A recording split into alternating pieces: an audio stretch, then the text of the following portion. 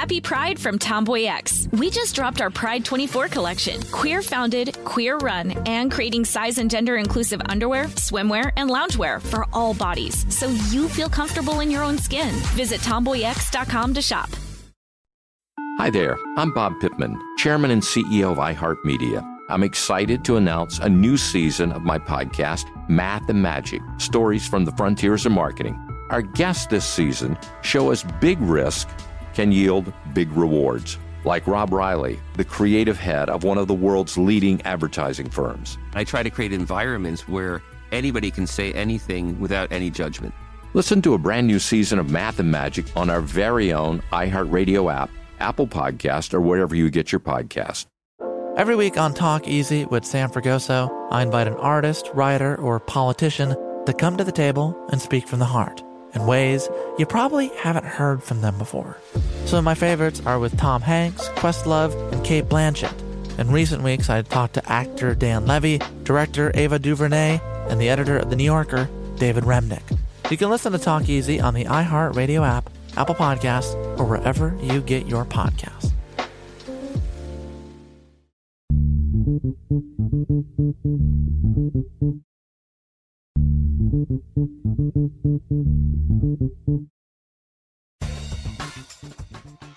Greetings and welcome to Woke AF with me, Danielle Moody. This week, as all eyes are on the trial proceedings in Minneapolis for the former police officer who killed George Floyd, I wanted to explore calls for abolition and defunding and what these terms actually mean in practice. I had deep half-hour conversations with New York City mayoral candidate Maya Wiley and Represent Justice's executive director Daniel Forchio about how we can transform policing and rehabilitative justice to work for all people. As always, you can hear those full conversations right now on my Patreon for just $5 at patreon.com/wokeaf. But if you've ever had questions about how activists are processing the loud calls to abolish prisons, take a listen to Daniel Forchio explaining what Represent Justice is doing to address the fact that the prison system is directly descended from the institution of slavery.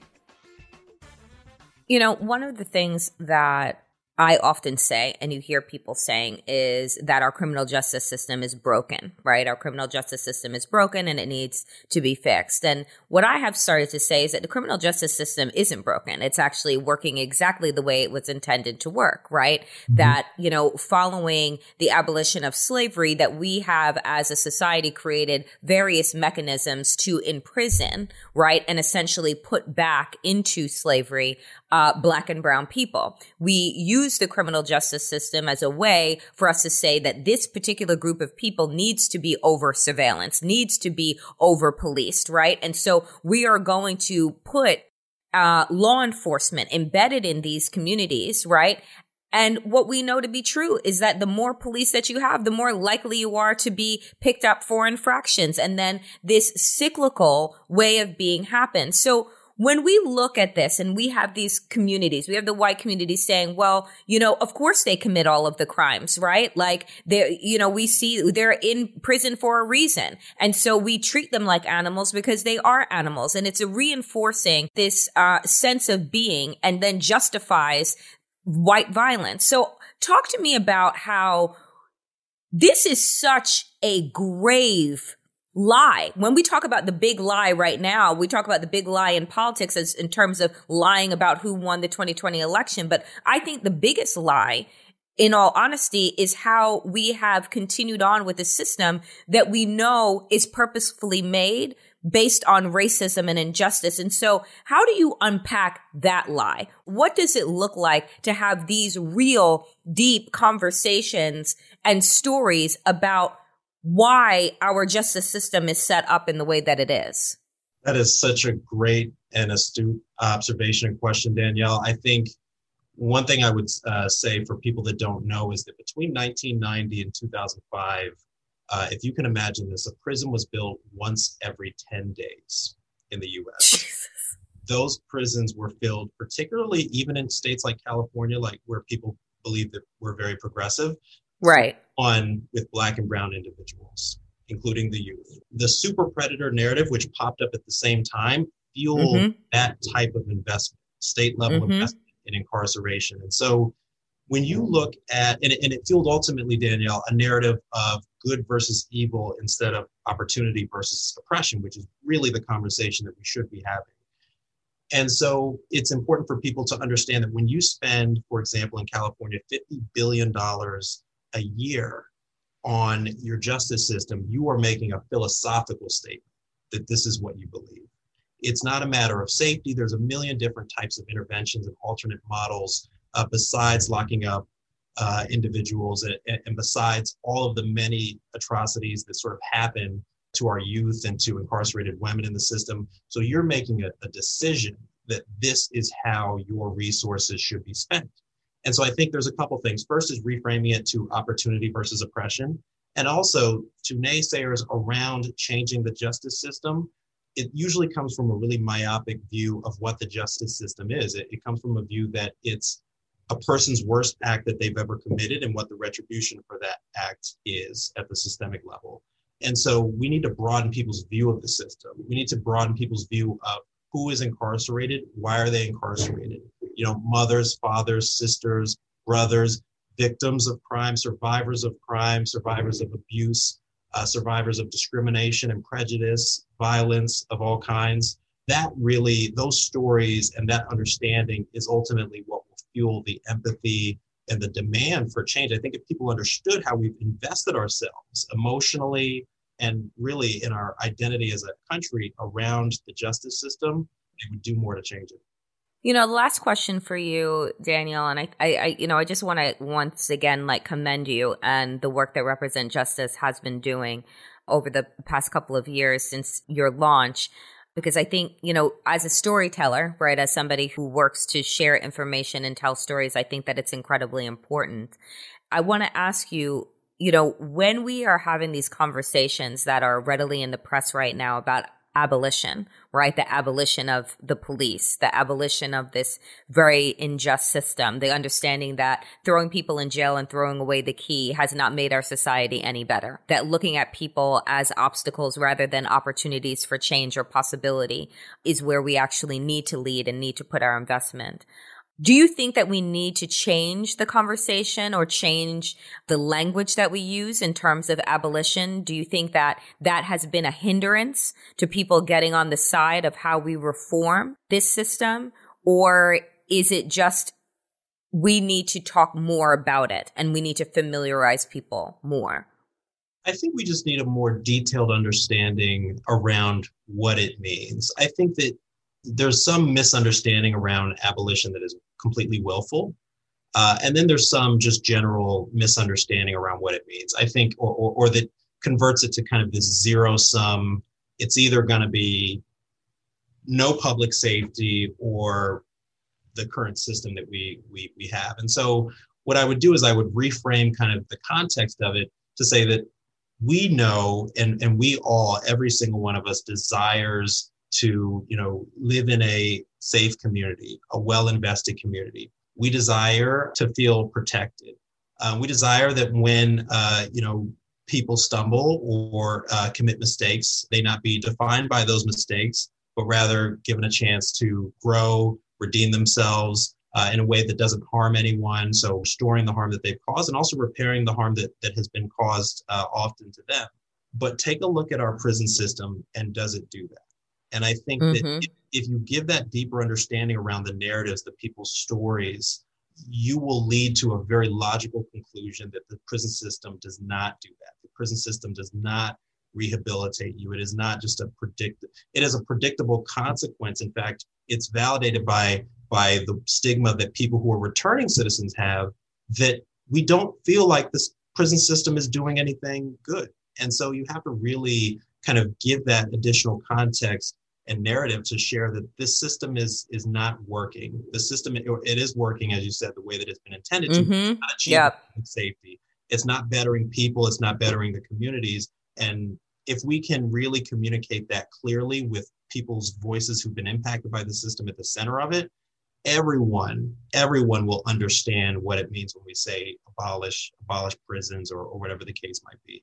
It's abolishing the trauma and the trauma factory that prisons have become, that was, as I mentioned earlier, written into the constitutional amendments. I mean, we could have foreseen that mass incarceration would be the evolution of slavery, of racism, and everything else. So it's not meant to be at odds with the values that we all share, but it's meant to point out that this system is not accomplishing those values at all for anyone. And there's a better way to do things. And it's time for our philosophy as a country to completely change. While Daniel and I agree that the prison system is not actually intended for rehabilitation, there is still work to be done to help people understand the prison industrial complex so that we can work together as a people to end private prisons and create a system that works better for everyone. One small thing you can do is to help share these conversations with your friends and family. Equip them with the knowledge they can use to expand wokeness in their own communities. Activist calls to abolish prisons and defund the police might be confusing to people until they understand what they actually mean in practice. So I asked Maya Wiley, who is running for mayor of New York City, how she interprets these calls to defund the police in a city where there is endemic police violence against everyday citizens. When we talk about this term of defund the police, right, and of creating investment in community, we see that there is incredible pushback from the police. We see incredible pushback from police unions. I want to know, how do you both create a city that is equitable in terms of the fact that my tax dollars go to funding the police just like my white neighbors' tax dollars go to funding the police, except I would be fearful to call the police if I needed them because I don't want to end up as a hashtag.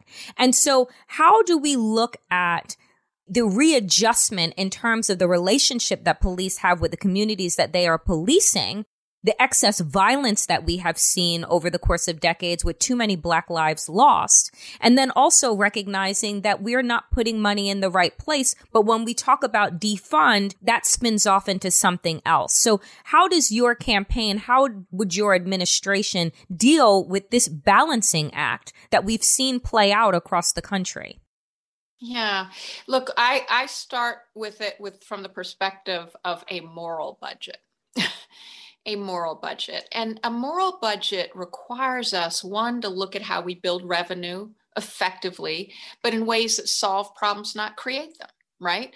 So revenue generation means thinking about, as I said, we're going to take $10 billion. Actually, I didn't say this part.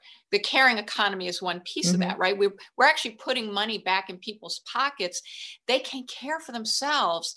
They can care for their communities. They can put money back into the economy when we help them get those jobs, when we help them work or deal with emergencies because they have a safe place to leave family members. We also, by giving them those grants, are ensuring that they can put money back into the economy. That's good for everyone. And that actually brings revenue back into the city coffers.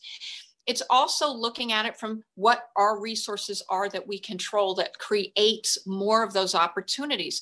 So I'm going to spend $10 billion capital construction budget that is separate from the expense budget. We're often talking about budgeting as if we don't have two different budgets, but we do.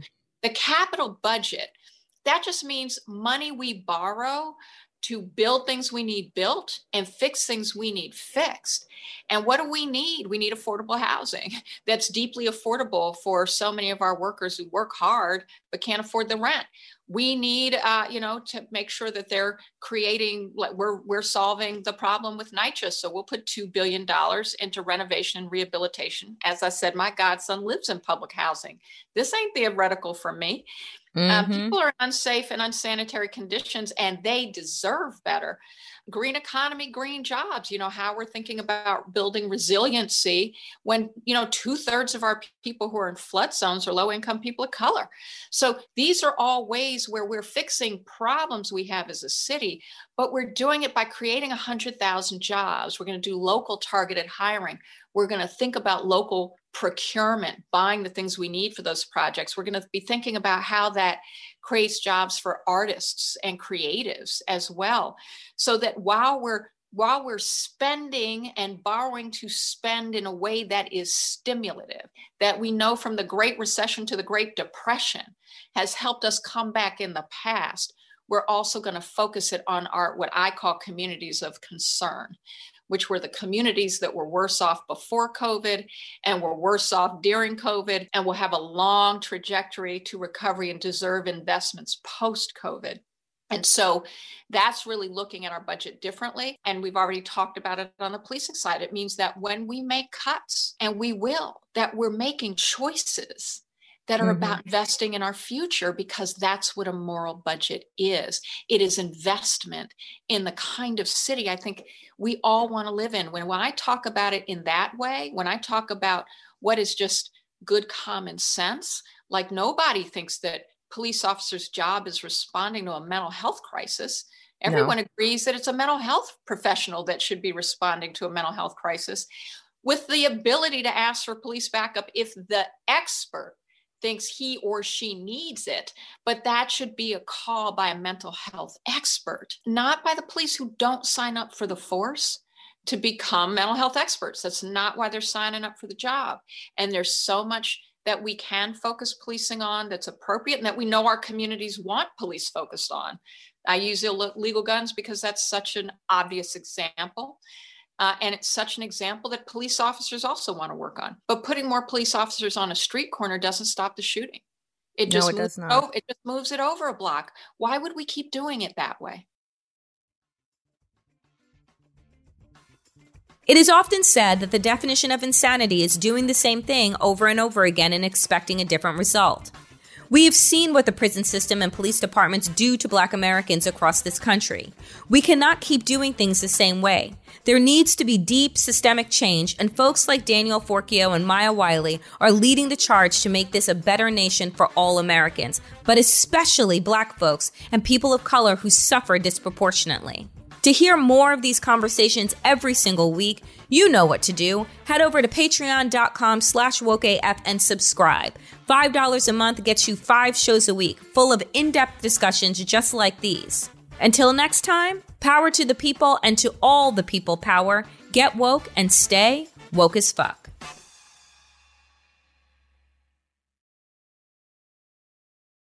Happy Pride from Tomboy X. We just dropped our Pride 24 collection. Queer founded, queer run, and creating size and gender inclusive underwear, swimwear, and loungewear for all bodies, so you feel comfortable in your own skin. Visit tomboyx.com to shop.